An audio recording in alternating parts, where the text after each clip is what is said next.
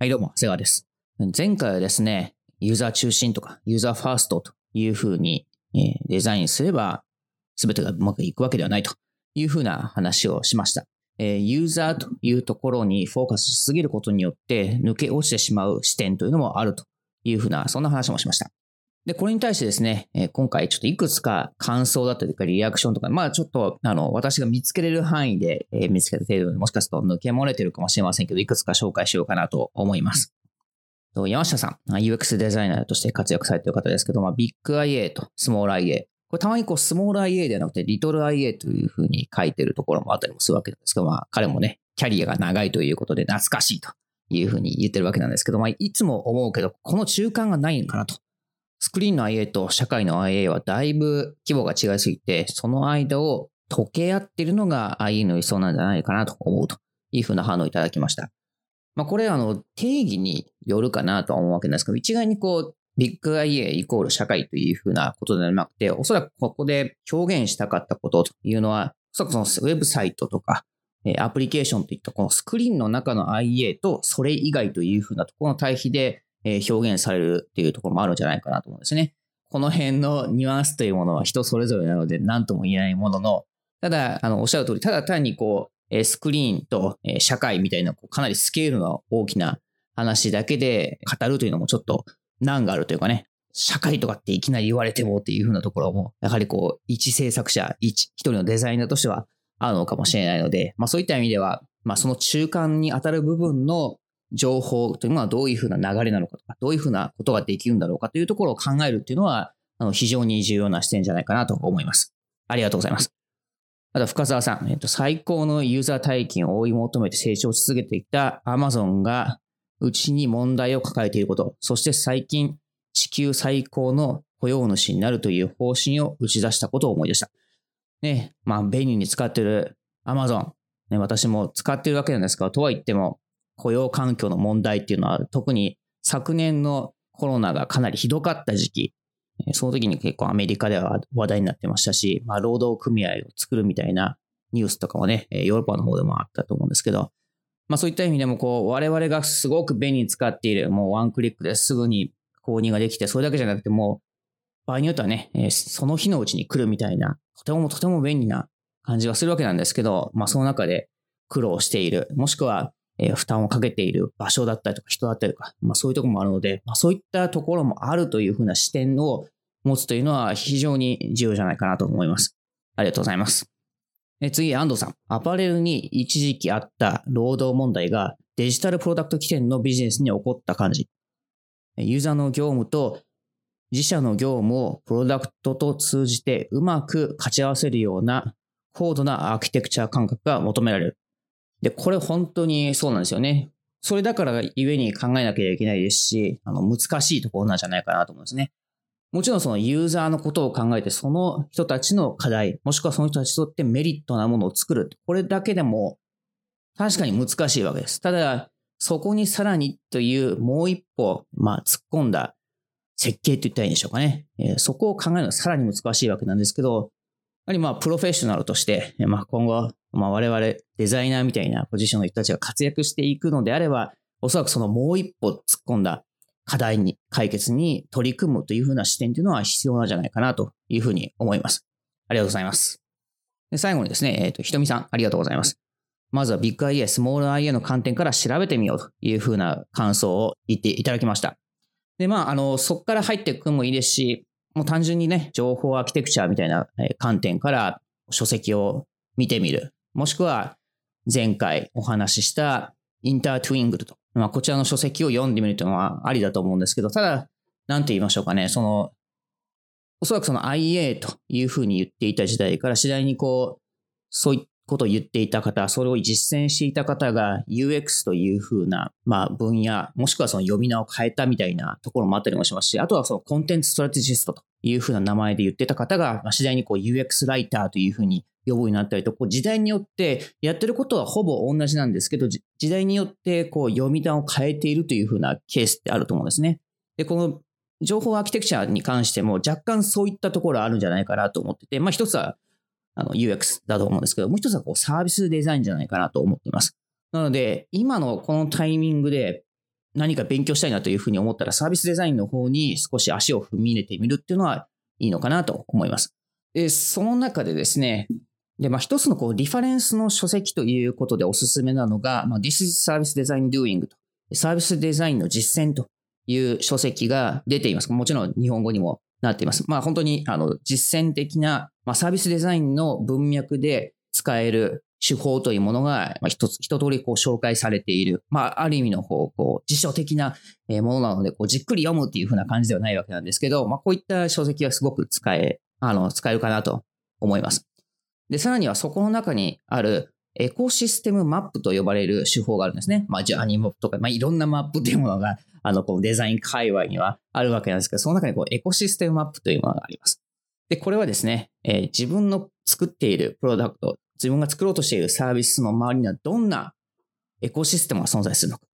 それは社会みたいなそんな大きな話じゃなくて、社会の中でも特にどの部分が自分たちのプロダクトに影響しているのか。これは本当に、例えばですけど、ステークホルダーみたいなところも含まれるわけですけど、そういうのを一旦プロットしてみようと。マップとして視覚化してみようというふうなアクティビティに使うツールとしてエコシステムマップというのがあります。前回話したようなビッグ IA とかスモール IA みたいなところを考えたいという時に、こういったエコシステムマップみたいなものを一回広げてみてですね、視覚化してみるっていうのに挑戦してするっていうのはありじゃないかなと思います。エコシステムマップにしても、書籍に関してもサイトの方にリンク貼っておきますので、もしよかったらチェックしてみてください。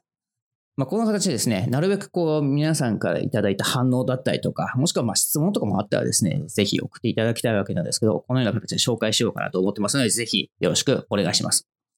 で、今週は何の話をしようかなと思ったわけなんですけども、一つちょっとふと、ソーシャルメディアとか眺めてみて、ふと思ったこともあり、Writing is Thinking と、こちらのテーマにして少しお話ししようかなと思っています。書くことは思考することであるというふうな意味なわけなんですけど、これってすごく我々が忘れがちなところなんじゃないかなと思ってるわけなんですね。例えばそのデザインという仕事にしても、いきなりデザインってしないわけですよね。いきなり完成品に向かって作り出すことは、あまりないんじゃないかなと思います。例えばですけど、そのスケッチブックに何かラフ絵を描くっていう人もいるでしょうし、ツールを使ってワイヤーフレームを描くっていうのもあるかもしれません。いろんな形で作る前の模索だったりとか、いろんなものを考えるってことはあると思うんですね。例えばそのロゴデザインにしてもいい例ですよね。おそらく人によっても100個200個ぐらい、いろんなバリエーションを考えて、その末でこれがいいかもという方向性を定めるってことはあるかと思います。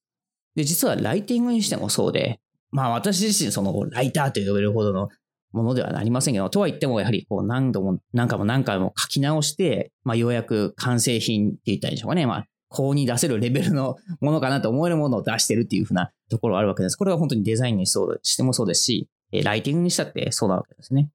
で、やはり何度も書くとか、書く機会を増やすってことはとても重要なことかなと思うんですが、どうしても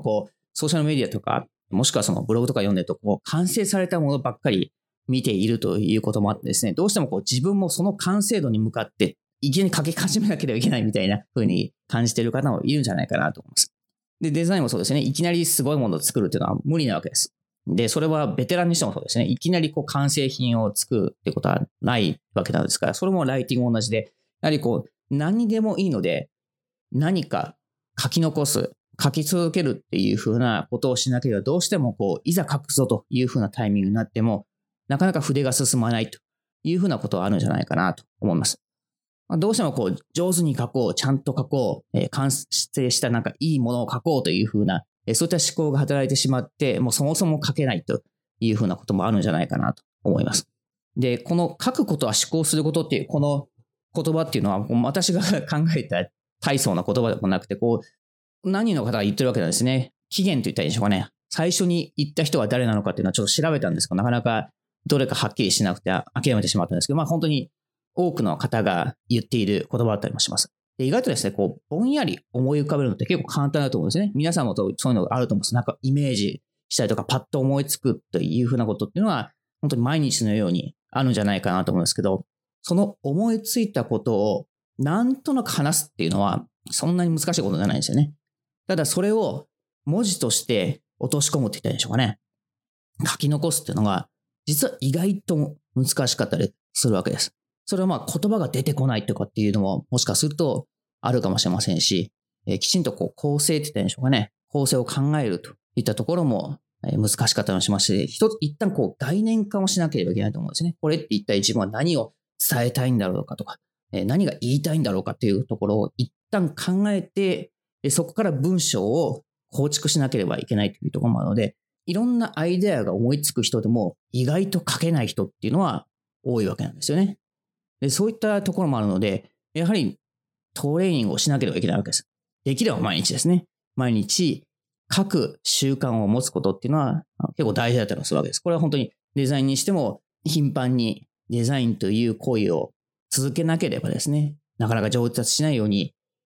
ライティングにもそうです。で、ここで言って毎日書こうって言ってるのは、例えばですけど、そのブログとかに書き残せるような、公開できるような文章を書きましょうというふうな話ではなくて、まずはその思いついたことを書き出すって、そこがスタートだと思うんですね。そこから、自分の考えを下手でもいいので、まずは書き残すというところをすること、そしてそれができる場所ですね。アナログのノートでも全然いいと思いますし、もしくはそのエバーノートだったりとか、そういったノートのアプリケーションを使うというのもありだと思います。重要なのは思ったことを下手でもいいので、まずは文字として書き落とすというところをするっていうのはすごく重要じゃないかなと思います。何かブログを書こうとか、ちゃんとしたプレゼンの文章を書こうみたいな、完成されたものを作るというところからスタートしてしまうとなかなか書き出せなくなり、書く習慣がないと、またどんどん書けなくなってくるみたいな負のサイクルになってしまうので、まずは何かを書き残せる場所を持とうというふうなのはあるんじゃないかなと思います。で、ちょうどこれについてはですね、本当にちょうど1年前なんですけど、ブログを書いている私がブログを書かなくていいと皆に伝えたい理由というタイトルで書いた記憶があります。これも本当に今日お話ししているような Writing is Thinking。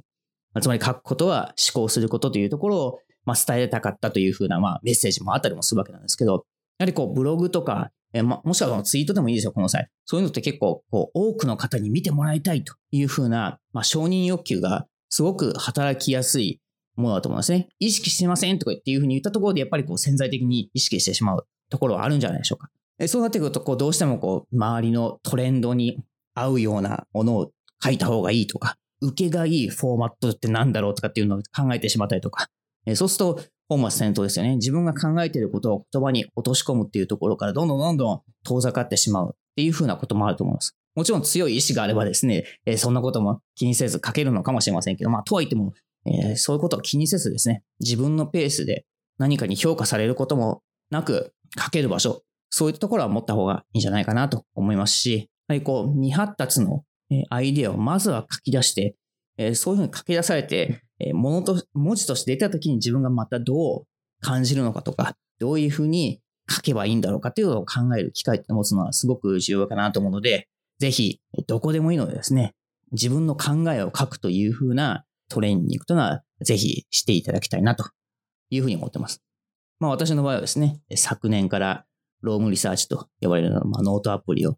使い始めて、ずっと今でも書いてますし、ブログとかツイッターとかいろいろ書いてるわけなんですけど、ここにしかない文章、つまりは本当にただ考えていることを吐き出しているだけの場所もいっぱいあったりもします。なのでですね、それのおかげで伝え方とかですね、物事を考える能力っていうのは多少なりとも上がったような感じはしているのでですね、この成功体験をですね、皆さんにも体験していただきたいなと思ったので、今回ちょっと共有させていただきました。今回のWriting is Thinking に関しても反応だったりとか、感想、もしくはそこに対しての質問でもいいですし、こういったトピックというのはどうなろうというのが、もしあったらですね、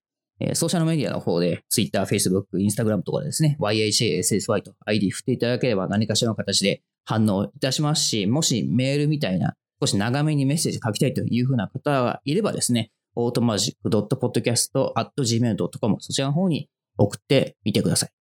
それではまた来週。